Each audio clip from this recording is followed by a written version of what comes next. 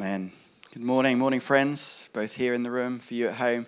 It's great to be together as we continue our series called Distinct, where we've been looking all this over these last few months at the book of James. And today we come to another challenging bit, and I don't know if you found that as it was being read, there's some pretty hardcore bits in there. So let's see where we get to today on this Mother's Day. We've got some big stuff to be looking at. One of the most embarrassing moments in any child's life is when you're at school and instead of putting your hand up and saying, Miss, you end up saying, Mum or Dad, depending on the teacher. I remember Mrs. Ladbrook. I used to like Mrs. Ladbrook. And then I was faithfully, Miss, Mum. And she burst out laughing, and I wish the desk, those old-fashioned desks with the lids, could swallow me up inside. Anyone done that? You at home, anyone done that? Remember the embarrassment. Mum, Dad. Well, apparently there's a new edition of that. I don't know if you've heard. What happens now, instead of teachers being called Mum or Dad, they're now called Alexa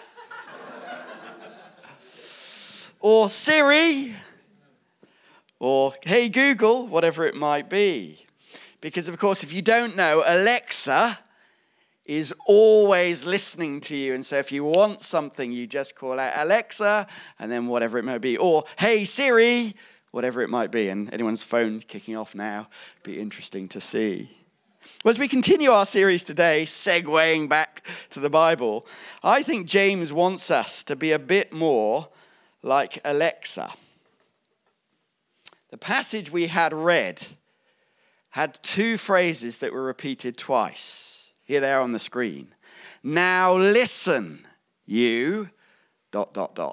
Twice. He's got two crucial things that he wants his hearers, both then and now, to listen to.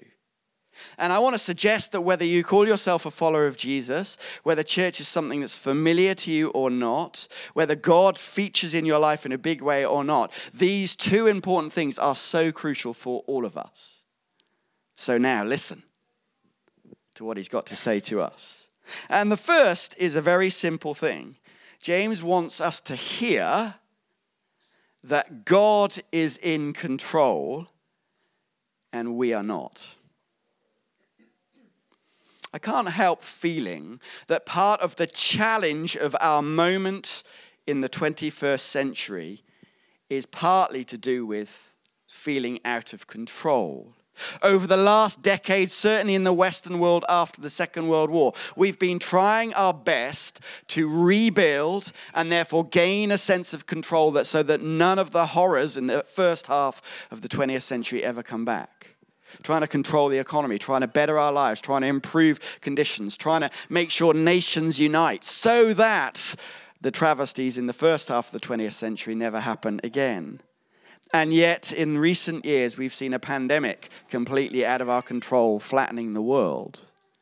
The cost of living crisis in much of the world and in our country, out of our control. Those bank balances that we've worked so hard to try and keep in control, suddenly costs go sky high. War in Europe, earthquakes on our doorstep, massive societal change that just feels out of control. Let alone the much smaller things in our own personal lives, relationships that once seemed so strong, now faltering. Friendships that seemed so certain, and now we haven't spoken to them for years. Our own health out of control, our own emotions all over the place. But James, I think, wants to remind his readers and us today that being out of control is actually a good thing. Let me read again what he says. Now listen, James chapter 4, verse 13. You who say today or tomorrow we'll go to this or that city, spend a year there, carry on business, make money. Why, you do not even know what will happen tomorrow. What's your life? You're a mist that appears for a little while then vanishes. Instead, you ought to say, if it is the Lord's will, we'll live and do this or that. As it is, you boast in your arrogant schemes. All such boasting's evil. Strong words. But if you cast your kind of idea, your imagination back to the ancient world where the Roman Empire is flourishing, if you think, therefore, business was on the rise, roads were being built for the first time so that people could go places and do business. And so, therefore, plans were being made to try and make sure life is better. Merchants all across the Middle East and Europe doing business, making plans. We're going to do this tomorrow. They were a nation on the rise and a society on the rise. And a humbling lesson for us in the Western world who've spent decades, if not centuries, doing the same. Building our own paths so that we can do business and improve our lot. And yet the key phrase, says James, is this: instead, verse 15, you ought to say, if it is the Lord's will, we'll do this or that.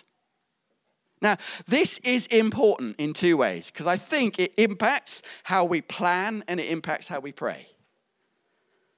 Firstly, it changes how we plan. Now, James isn't saying you shouldn't plan to do things tomorrow. I know for some of us that's disappointing. Some of us love, I'm not going to make any plans. I'll just wait and see what happens. James isn't saying that. But what he is saying is don't go against God's ways. What God wants should be central to our plans, not an add-on extra that we pray for his blessing on the things we've already decided. We should say, if it is the Lord's will, we'll do this or that. Don't be arrogant in your plans, because your life is not in your hands. That phrase, you're a mist that appears for a little while and then vanishes, is something that our culture rails against. Isn't it? The idea that we'll be gone. As I was preparing this week on social media, something came up on my feed. I don't know how it came up on my feed, but it was interesting to watch. I saw a clip of a music legend, Otis Redding, on a US TV state show in Cleveland, aged 27 years old. The next day, Otis Redding was killed in a plane crash. You're a mist that appears for a little while and then vanishes.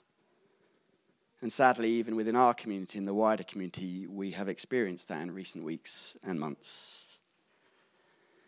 And so often in the Western world, we have forgotten this, friends. And James is simply saying, God is interested and God holds your tomorrows. Don't pretend that you can do tomorrow without him. God reigns. He's sovereign. It changes how we plan. If it's the Lord's will, we'll do this or that. But it also changes how we pray. Do you remember the Lord's Prayer when Jesus' disciples ask him, how should we pray? What does he say? Our Father in heaven, hallowed be your name. Your kingdom come, your will be done. And even Jesus himself, when he's about to go to the cross, he's there on his knees, knowing what's ahead of him. He's about to be killed brutally on a cross. He prays this, Father, if you are willing, take this cup from me, yet not my will, but yours be done. I used to think that praying that the Lord's will would be done was a sort of cop-out in prayer. That we really want to say what we want and trust and believe for it. And praying that if it's your will, that somehow that's sort of a get-out clause. Might I humbly suggest that praying, Lord, your will be done, is the boldest, most courageous prayer that we can ever pray. Because it's saying, God, I don't know. I'm not God. I'm not in control. You are. So if it is your will, Lord, please. It changes how we pray. And then James has this amazing section where he says a verse that I think is fascinating, verse 17. And it's kind of like a bridge between that, recognizing that God is in control, therefore we need to involve him in our plans, and what comes after this. Verse 17, he says this, if anyone then knows the good that they ought to do and doesn't do it, it's a sin for them. Now in church world, this is called sins of omission. You may have heard that, you may not have done. Basically, most of us think of sins of commission, things we do that God may or may not be happy with. But actually, James says, also the things that we know we should do that we don't, we omit to do. See, if we know there's good we should do and don't, like involving God in our plans and not, then according to him, that's sin. Now, this is brought home to me in a very practical way recently when somebody within our church community, and he's given me permission to share this story, Karamath, told a story of when he was brought to England illegally, aged 12 years old. It was this verse that made him confess to the government that he was in this country illegally, and 4 years later was given permission to stay here. That's amazing. That's putting the Bible into practice, isn't it? When your very existence in this country may be in jeopardy. Wow! James is hard talking here. But that leads us on, therefore, to something that maybe even is more challenging. Not only is God in control, God is also, according to James, the judge. And that's really good news for us. We don't like talking about God being judge. We like talking about God being father if we've had good father figures in our lives. We like talking about God being love. God being kind and compassionate, absolutely. But God as judge, wow, this is pretty hardcore, Tim, on Mother's Day too. It's strange, isn't it, what some of your earliest memories in life are.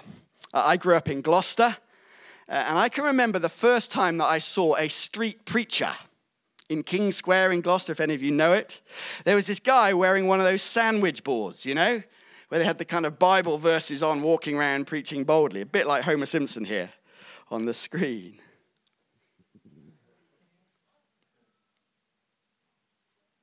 And James wants us to remember that there is a God who sees and hears, and he is judge.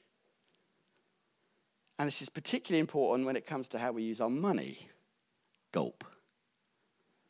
He's got some strong words for those who are rich. Let me read them again. Now listen, Alexa. Now listen, you rich people. Weep and wail because of the misery that's coming on you. Your wealth has rotted. The moths have eaten your clothes. Your gold and silver are corroded. Their corrosion will testify against you and eat your flesh like fire. You've hoarded wealth in the last days. Wow. Can't wait. We don't put those bits on our fridge, do we? Sending you a little encouraging text.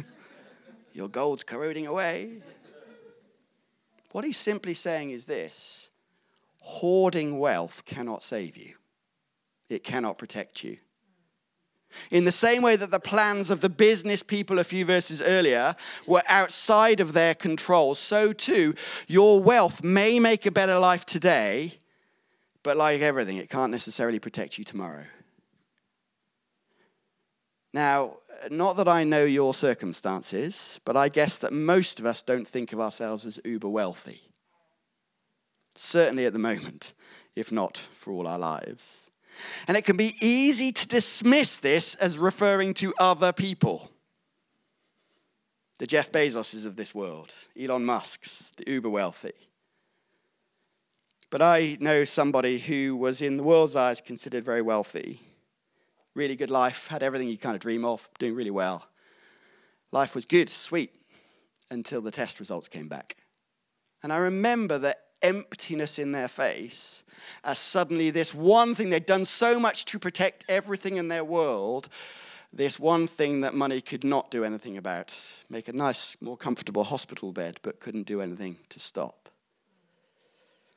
James urges with a tenderness but a certainty that there is something even more important than financial stability. Listen to the words of James John Templeton. In the 20th century, one of the richest people in America set up the Templeton Foundation, said this: happiness comes from spiritual wealth, not material wealth. Happiness comes from giving, not getting. If we try hard to bring happiness to others, we cannot stop it from coming to us also. To get joy, we must give it. To keep joy, we must scatter it. That's why here at Riverside, we encourage people, if you're a regular part of the family here, to give to the work of the church here. Yes, to support the stuff, but also for your own sake, so that money doesn't control you. And if you've not started doing that in any meaningful way, we'd love to encourage you to do so. There's information on the way out or on our website for those at home. But there's something else here that's arguably even more challenging than this. Told you it's pretty hardcore. James goes on. Look, the wages you failed to pay the workers who mowed your fields are crying out against you. The cries of the harvesters have reached the ears of the Lord Almighty. You've lived on earth in luxury and self-indulgence. You have fattened yourselves in the day of slaughter. You've condemned and murdered the innocent one who was not opposing you. Boy, it'd be quite nice to just watch the one show, wouldn't it? Nice, easy thing. James is simply saying, for you who are wealthy, God hears the cries of those you've oppressed. I love that phrase in verse 4. The cries of the harvesters have reached the ears of the Lord Almighty. That phrase, Lord Almighty, in the original actually refers to the Lord of the heavenly armies. And imagine how the oppressed people in the first century would have heard that, for whom the rich domineers were crushing them.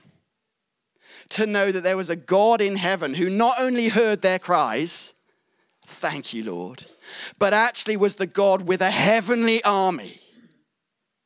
And imagine if you've got nowhere to go, no democracy, no voting booth, and you're locked away in sobbing tears, hoping that somebody would come to rescue, to know there was a God in heaven of eternity with a heavenly army of warriors. That begins to give you courage. And maybe for some of us, we need to hear that. I don't know your circumstances, but it could well be there are people here, you have been oppressed in a way that in this life, you're not sure if there can ever be any restoration from it. Friends, the God of the heavenly armies has heard your cries. That changes everything. The God with the warriors that can and do defend you. But of course, it's good news for those who are oppressed. It's challenging for those doing the oppressing. Without getting too party political about it, and please hear what I'm saying, not what I'm not saying. One of the biggest issues we face in the UK at the moment is around asylum seekers and all of those discussions. And of course, it's hugely complex, and I'm not getting into specific policies. But I think we can all agree on something. Saw an article on Friday in the Times. Here it is. Our interests count more than migrant needs. Regardless of different policies, I think a follower of Jesus can all agree that we are not more important than anyone else. So what's the solution to all of this? What if we are the oppressed? What if the ones being crying out for this God with the heavenly armies to do something? Well, James's last words give us such encouragement. This is what he says. So be patient then, brothers and sisters, until the Lord's coming. See how the farmer waits for the land to yield its valuable crop, patiently waiting for the autumn and spring rains. You too, be patient, stand firm, because the Lord's coming is near. Don't grumble against one another, brothers and sisters, or you'll be judged. But the judge is standing at the door. Patience. How are you on your laptop when the spinning ball of death comes? Or you're watching something on TV and it starts buffering. You're halfway through the one show, whatever it is, and the spinning wheel comes. How long do you leave it before you suddenly start trying to, come on, what's happening with the router? We turn off the TV, what's happening? Are you patient then? Patience is a virtue that we try and teach younger generations but find so difficult ourselves, isn't it? Interestingly, reading something in Psychology Today said this: today more than ever, patience is a forgotten virtue and things are only getting worse. Now! And yet James reminds followers of Jesus, patience is worth it because God is judge and Jesus is coming back. And that idea that he's the judge, we find difficult. But for those who have nowhere else to turn, may I suggest that the fact that there is a God who does see, who does hear, and is judge is the best news ever. In our offices, we have a little chalkboard, sometimes writing interesting things on it. And we had written on this chalkboard, Jesus is here. And then somebody's written, look busy.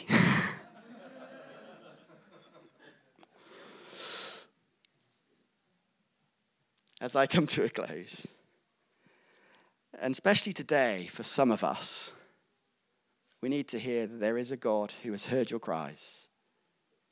He's seen what's been done to you, against you. He's seen your circumstances that you wished were different. And he's coming back. So be patient, friends. Be patient. The Lord of the heavenly armies has got you, holds you in his hands. And so let's cling on, stand firm to the one who's got us.